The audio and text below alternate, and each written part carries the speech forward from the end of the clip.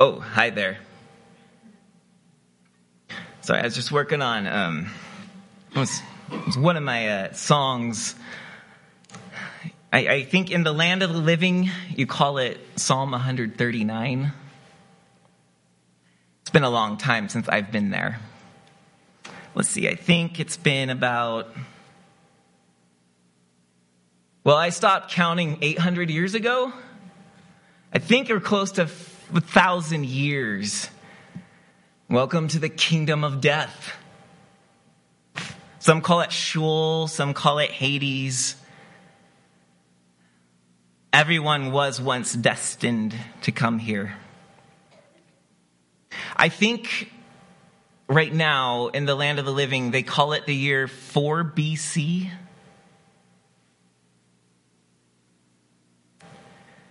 I was once a king. I once wrote songs, but I find it hard to sing anything but this one terrible song. You see, here in the kingdom of death, in Hades and Sheol, there's... Oh, how embarrassing. I'm losing my kingly manner here. You can't eat or drink and be satisfied. Everything turns to ash in your mouth. There's darkness all around. There's wailing. There's weeping. There's two sides. There's two different people. People here suffer under the reign and bondage of death, who is a terrible tyrant, and Satan is doing his thing. Everyone here is in despair, except for those who live for God. They are freed from the despair because they have hope. I used to have hope.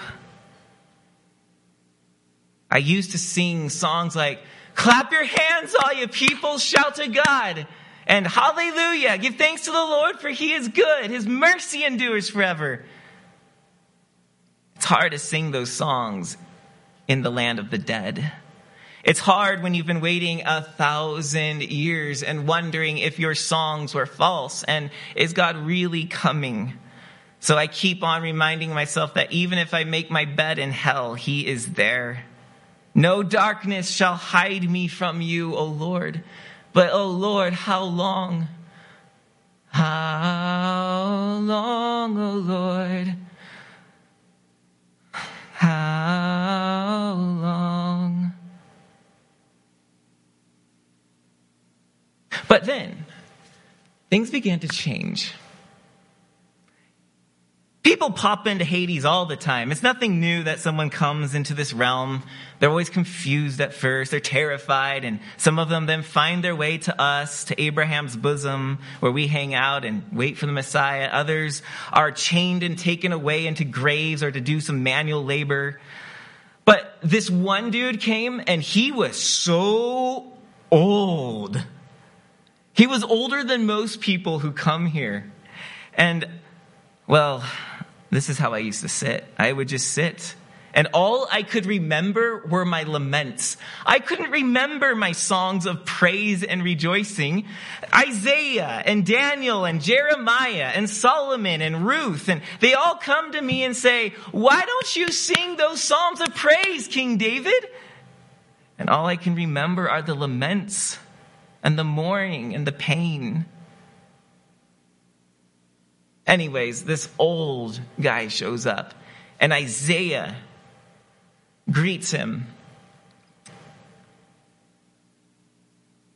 And Isaiah says, "Wow, you're much older than most people who arrive here."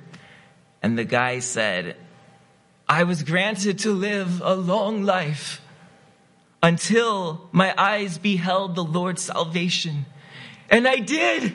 I held the Messiah in my arms. And then God was good to let me go." And then Isaiah said, "The Messiah? You held the Messiah? What's your name?" "My name is Simeon. And I was tasked with translating the scriptures from Hebrew to Greek. And when I came upon this one passage, it said, 'The virgin shall conceive and bear a son.' And I thought, that's impossible. So I began to write, 'The woman will conceive and bear a son.' But then an angel visited me and said, "No, Simeon, you are to write a virgin, and you will see this son who will be born of a virgin before you die." And so I said, "Yes, sir." And I wrote virgin. And then Isaiah said, "And you shall call his name Emmanuel." Those are my words. You are translating my prophecies. And then Simeon said, "Oh, can it be? You are the great Isaiah?" Oh, it pains my heart to think of how long you miserable souls have been sitting here. And then I'm over here singing my song. How long, O Lord, how long? And Isaiah said, well, David has a hard time with it, but most of us are, well, we're somewhat comforted. But come. You must tell us more about this Messiah. This is good news. Daniel, this guy held the Messiah in his hands. How old was he when you held him? I think about 40 days. 40 days, Daniel, 40 days. How long do you think till the Messiah will come? Daniel's whipping out his calculations. Well, I think it'll be about 33 years and we'll be out of here, guys. I really hope so. Sometimes I'm not sure. We've had hope before. Simeon gave us hope, but then all I could do was keep on with my song. How long, O Lord, will you forget me forever? How long will you hide your face from me? How long, O Lord, how long must I bear grief in my soul, have sorrow in my heart all day long? How long, O Lord, how long, O Lord, how long, O Lord, must we wait?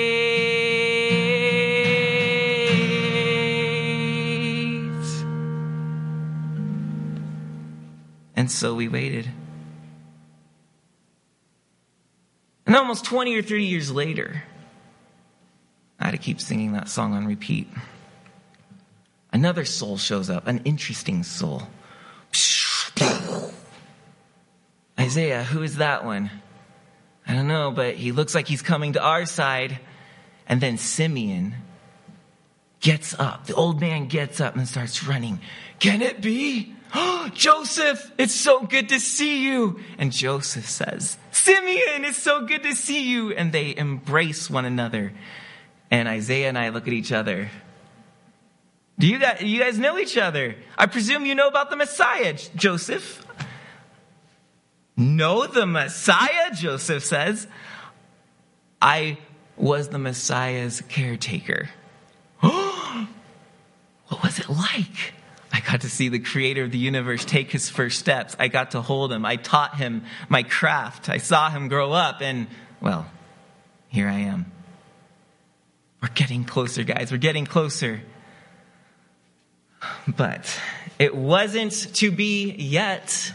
How long, O Lord, will you forget me forever? How long will you hide your face from me?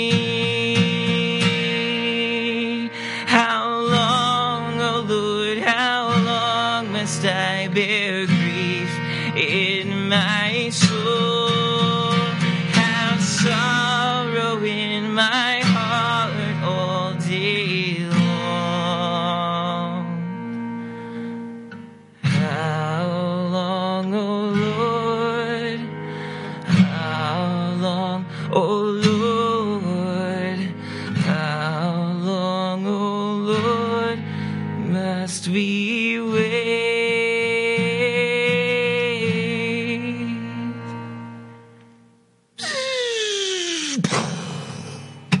Another one, it is, oh, no need to guess. He's already introducing himself. Everyone, I'm here to tell you the Messiah is on his way, and I've been sent. I'm the prophet of the Most High to prepare his way. Make yourselves ready. He is going to save us from our sins. He was an energetic fella. And Isaiah said, of course, the voice in the wilderness who will proclaim the way of the Lord to make straight his paths. And then we learned his name was John, the forerunner. And he excitedly told us, yes, the Messiah is alive. Yes, he's come. And I saw him. I saw him one day in the crowd as I was baptizing people in the river Jordan. And the Spirit told me, that's him. That's the Lamb of God who takes away the sins of the world. And then I baptized him. And brothers, sisters, it was amazing. The heavens were ripped open and the voice of God thundered, this is my Son in whom I am well pleased. And the Holy Spirit descended like a dove upon him. Oh, it was wonderful. Isaiah was so ecstatic, and I even began to feel a little bit of hope. And we wanted to know more. What's the Messiah doing? What's he doing? And John just shook his head and said, alas, I didn't get to see. I heard rumors that he was opening the eyes of the blind and making the lame walk and making the deaf hear and healing lepers and teaching and people are beginning to follow him and hope is coming. But I never saw any of it. I was imprisoned and the last thing I knew, a sword was being flung toward my head. But I've been sent to warn you guys too. Let's go. Let's awaken the brothers. Isaiah was saying, let's go share with the rest of them the good news that you have. We're not here for much longer. And so I actually got up out of my ash heap and I followed Isaiah and John, the forerunner, as we went to the cave. I believe in the land of the living, they call it the Abraham's bosom. I understand that's really confusing. Abraham's there. And we walked into the cave and I hadn't seen anyone walk in there for the first time in a long time.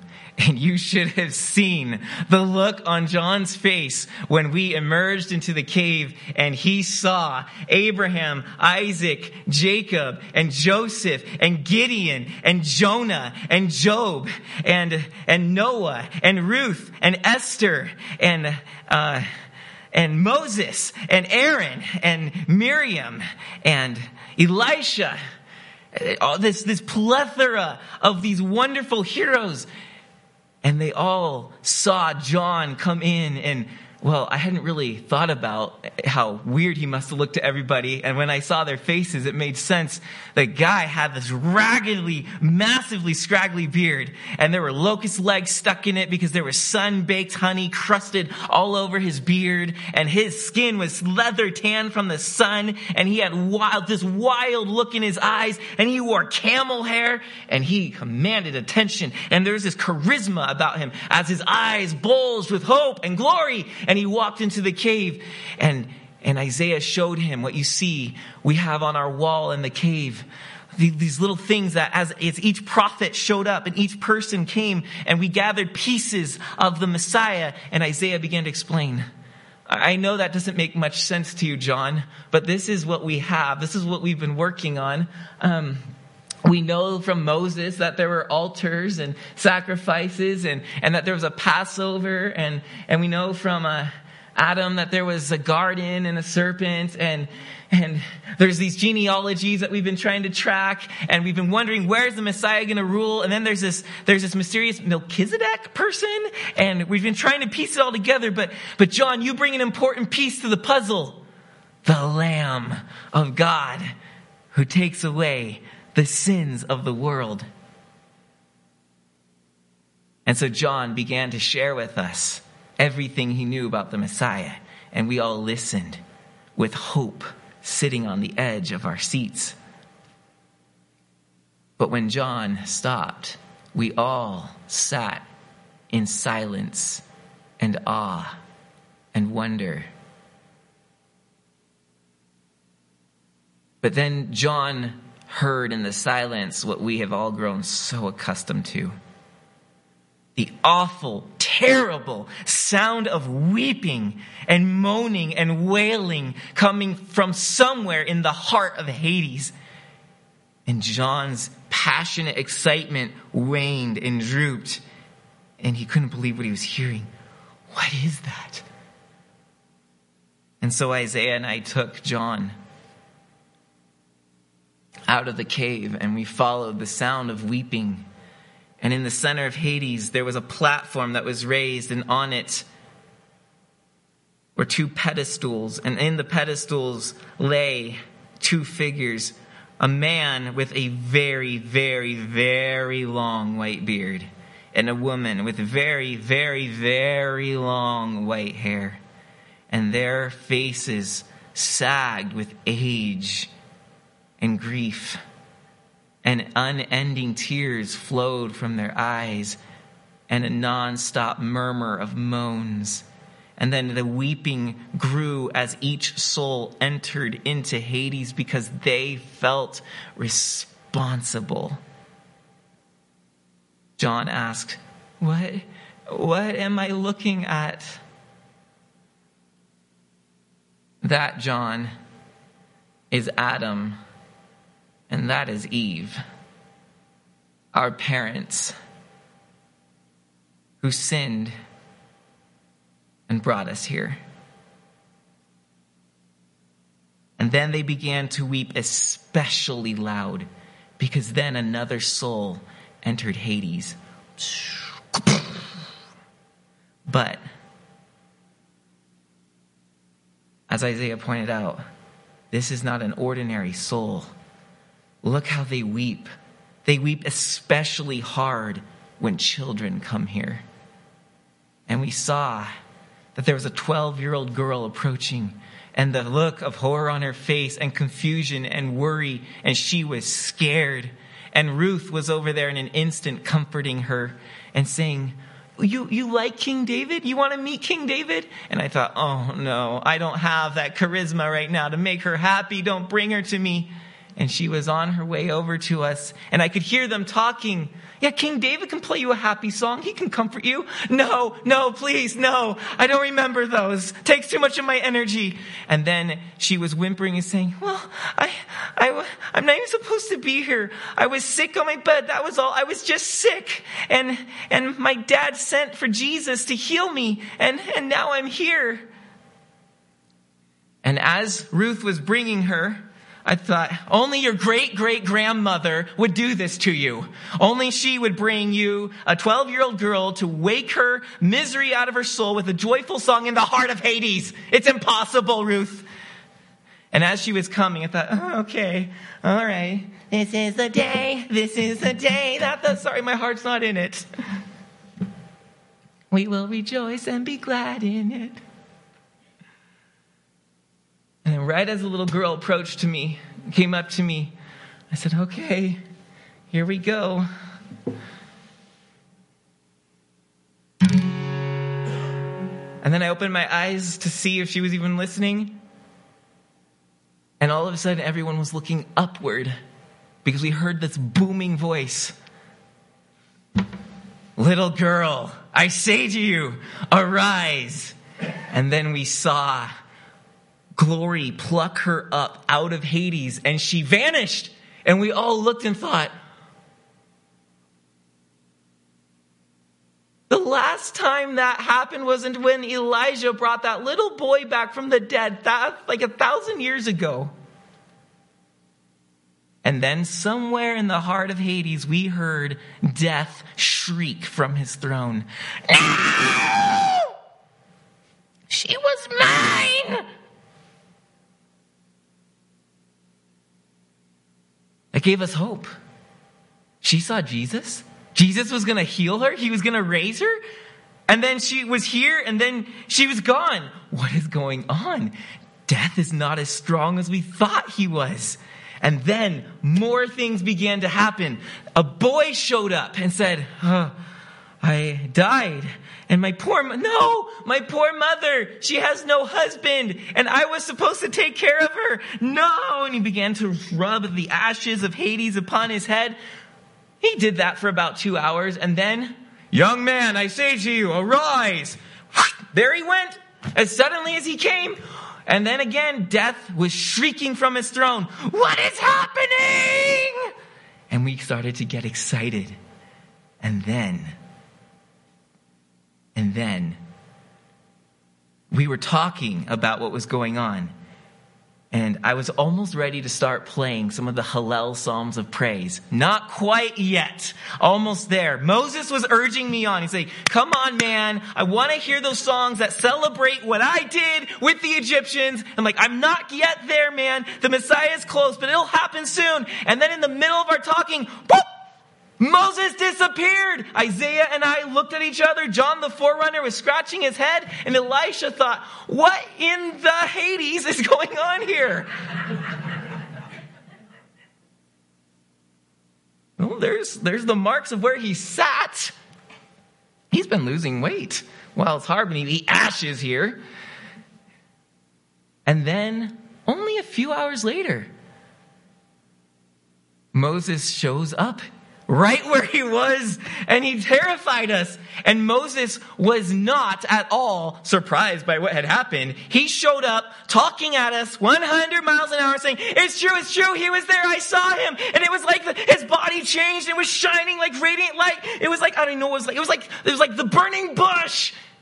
No, not the burning bush. It was like even greater. It's like the face of Yahweh himself on Mount Sinai. You, Elisha, you need to hear this. I saw your master Elijah. He was on the mountain with me. The Messiah's here. Our big works are in the making. Something's going to happen. We're there soon. And as he's shaking poor Elisha, his head is waving everywhere. And we're thinking, Moses, slow down.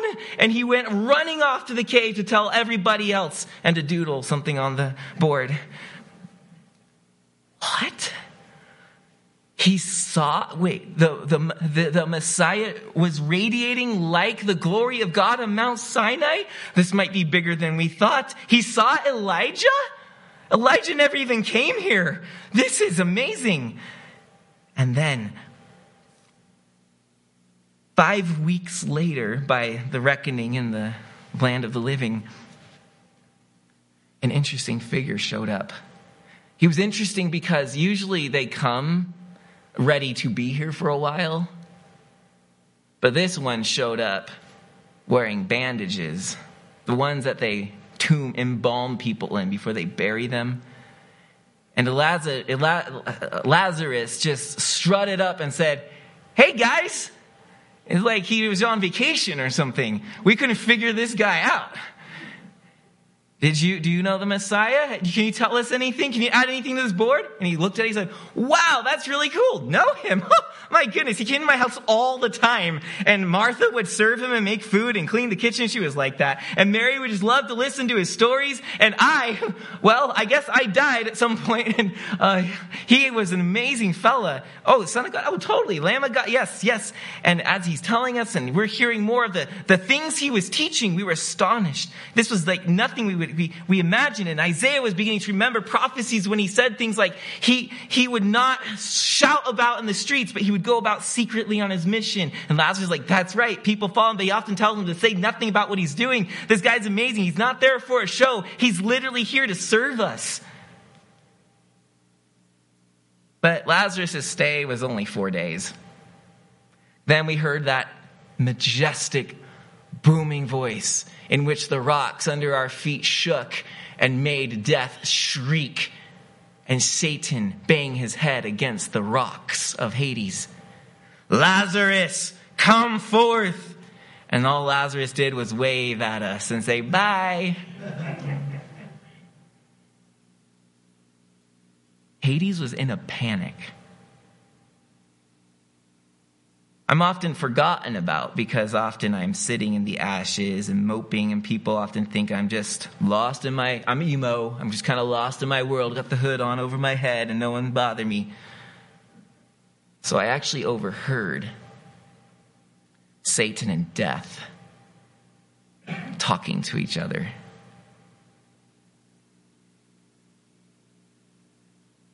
Satan was really excited about something. And he said, "Death, get ready to receive Jesus. He is a weak human being, and he is scared to death to die. We've got a good one." He was sweating drops of blood in the Garden of Gethsemane. He's so scared of you. And death said, "Well, I know I intimidate even the mightiest of men, and I have dominion over all of them. But tell me, who has been snatching people out of my kingdom? If it is this Jesus guy, I'm not so sure he's a mere man." And Satan said, "Oh, don't worry about it. He's totally weak. He gets hungry. He eats food. He gets tired. And get this, he is allowing people to betray him. In fact, right now, I have one of his disciples handing the soldiers over, handing him over to the soldiers, and he's being arrested as we speak. Do you really think that God could ever empty himself of his immeasurable power and allow this to happen to him?" And then Pharaoh, I'm imagining he furrowed his brow, and death said, "Well, I suppose not. You had better be right." So Satan went off to do his dirty deed.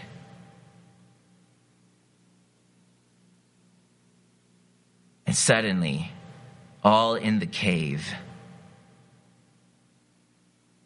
grew very somber. And it's as if suddenly everything on our wall and every psalm that I had written and every prophecy that Zechariah and Isaiah and Jeremiah and Ezekiel and Daniel and the others have ever uttered, and Moses and the stories that Deborah and Gideon had lived through, it's as if all of these made sense to us all of a sudden. They were starting to come together, because it was at that moment that we heard the terrible ripping crack of a whip lashing against the Lamb of God. All of Hades heard it. Crack! Crack! And it kept going and going, and we felt the pain of each one.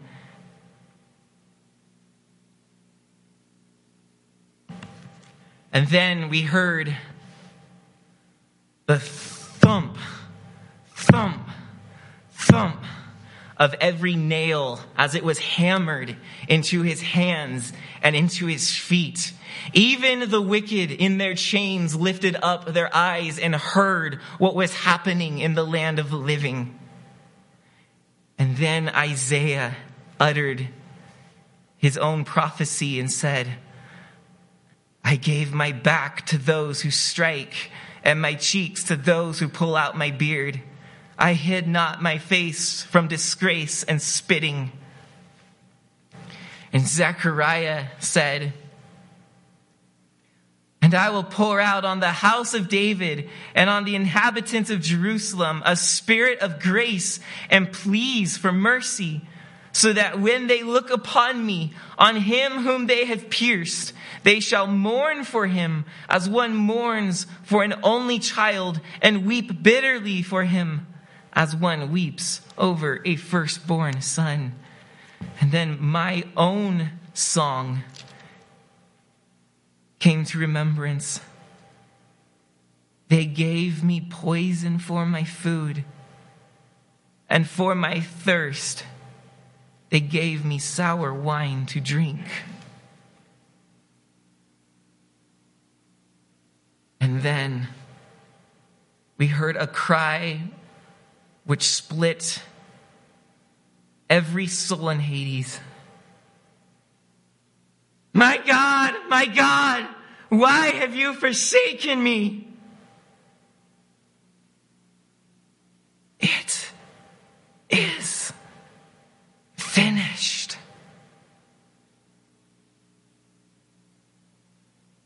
Sheol and Hades is already dark. But this that descended was a darkness that we had never experienced even there. We could not see each other in front of us. We could not see our hands before our faces. It's as if there was no more light in all the universe of God's creation. It was snuffed out at that moment. And then even the wailing, the constant soundtrack of Sheol was silenced. And there was a silence so deep it weighed upon one's shoulders.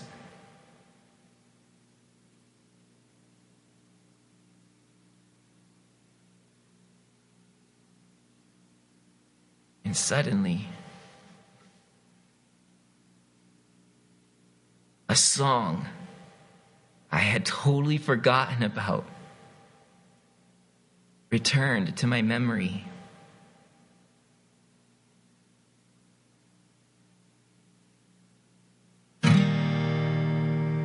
Arise, O Lord, why sleepest thou? Arise, O Lord, why sleepest thou? Arise, O Lord, arise. Arise, O Lord, why sleepest thou? Arise, O Lord, why sleepest thou? Arise, O Lord, arise.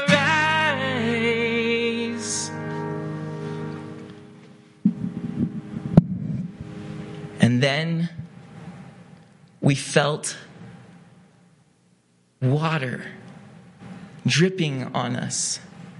Not just water, but we felt water and blood raining down on Sheol everywhere as the side of the Son of God was pierced with a spear, and it began to quench the dry land and the ashes of Hades. And all of the dead looked up, especially we, the righteous, and we lifted our eyes and we realized something was happening. And I continued to sing, Arise, O Lord, why sleepest thou? Arise, O Lord, why sleepest thou? Arise, O Lord, arise. And then the rest of the righteous sang with me. The rest of the righteous sang with me. Arise, O Lord, why sleepest thou? Arise, O Lord, why sleepest thou? Arise, O Lord, arise. Arise, O Lord, why sleepest thou? Arise, O Lord, why sleepest thou? Arise, O Lord, arise. And then in the pitch black of dark, we saw a bright beam, a shining light hurtling toward the gates of Hades. And the guards at the gates were frightened, and they dropped their weapons and ran to and fro, for they were terrified of the approach of the Son of God. And then boom, he came up to the gates. And I realized what was happening, and that this was what I had written in Psalm 24. And I said, lift up your heads, O gates, be lifted up, O ancient doors, and let him in, the King of glory. And then death said to Satan, no, don't let him in. Bar the gates, guards return, do not let him in. Who is this King of glory? And I said, it is the Lord, the Lord of glory. He is mighty in battle and valiant. Arise, O gates, be lifted up, O ancient doors, and let him in, the King of glory. And then death and Satan shrieked together, no, don't let him in. Who is this King of glory? And I declared, the Lord of hosts, he is the King of glory. And at that moment, boom, the gates were blasted open. And the glorious radiance of the uncreated light walked in, and death fell before him. And Christ raised his hand and said, "Release those who have been waiting for me." And he trampled over death as he came and bound the devil and stripped him of his power. And he raised up people out of their pits. And then he walked to the center of Hades. And with his nail-pierced feet, he walked up to the pedestal. And with one hand, he reached down and raised up Adam. And with the other hand, he raised up Eve. And their shackles fell off. And the tears on their eyes dried up. And they stood on their feet. And they walked. And Christ began to declare to all in the land of Hades, both righteous and wicked, that he was here to empty Hades and to forever free them from the reign and misery of death. And some listened eagerly, and some spat at him. But then he led us, and we triumphantly followed him out of the shattered gates of Hades, and we walked on their broken brass. And we walked up into the heavenlies, singing all together, "Christ is risen from the dead, trampling down death by death, and upon those in the tombs bestowing life." And here's where it leaves us. The gates of Hades no longer force anyone, because Christ can come into the depth of any man's heart if we are willing to open the gates and let the King of Glory in. He will descend into any part of our loneliness, our sin, our misery, our passions, and he will free us and raise us up to life. He, because he became like us, will make us fit to be like him, and he will bring us up to the throne of the Father. But each heart must lift up its gates and let the King of Glory in.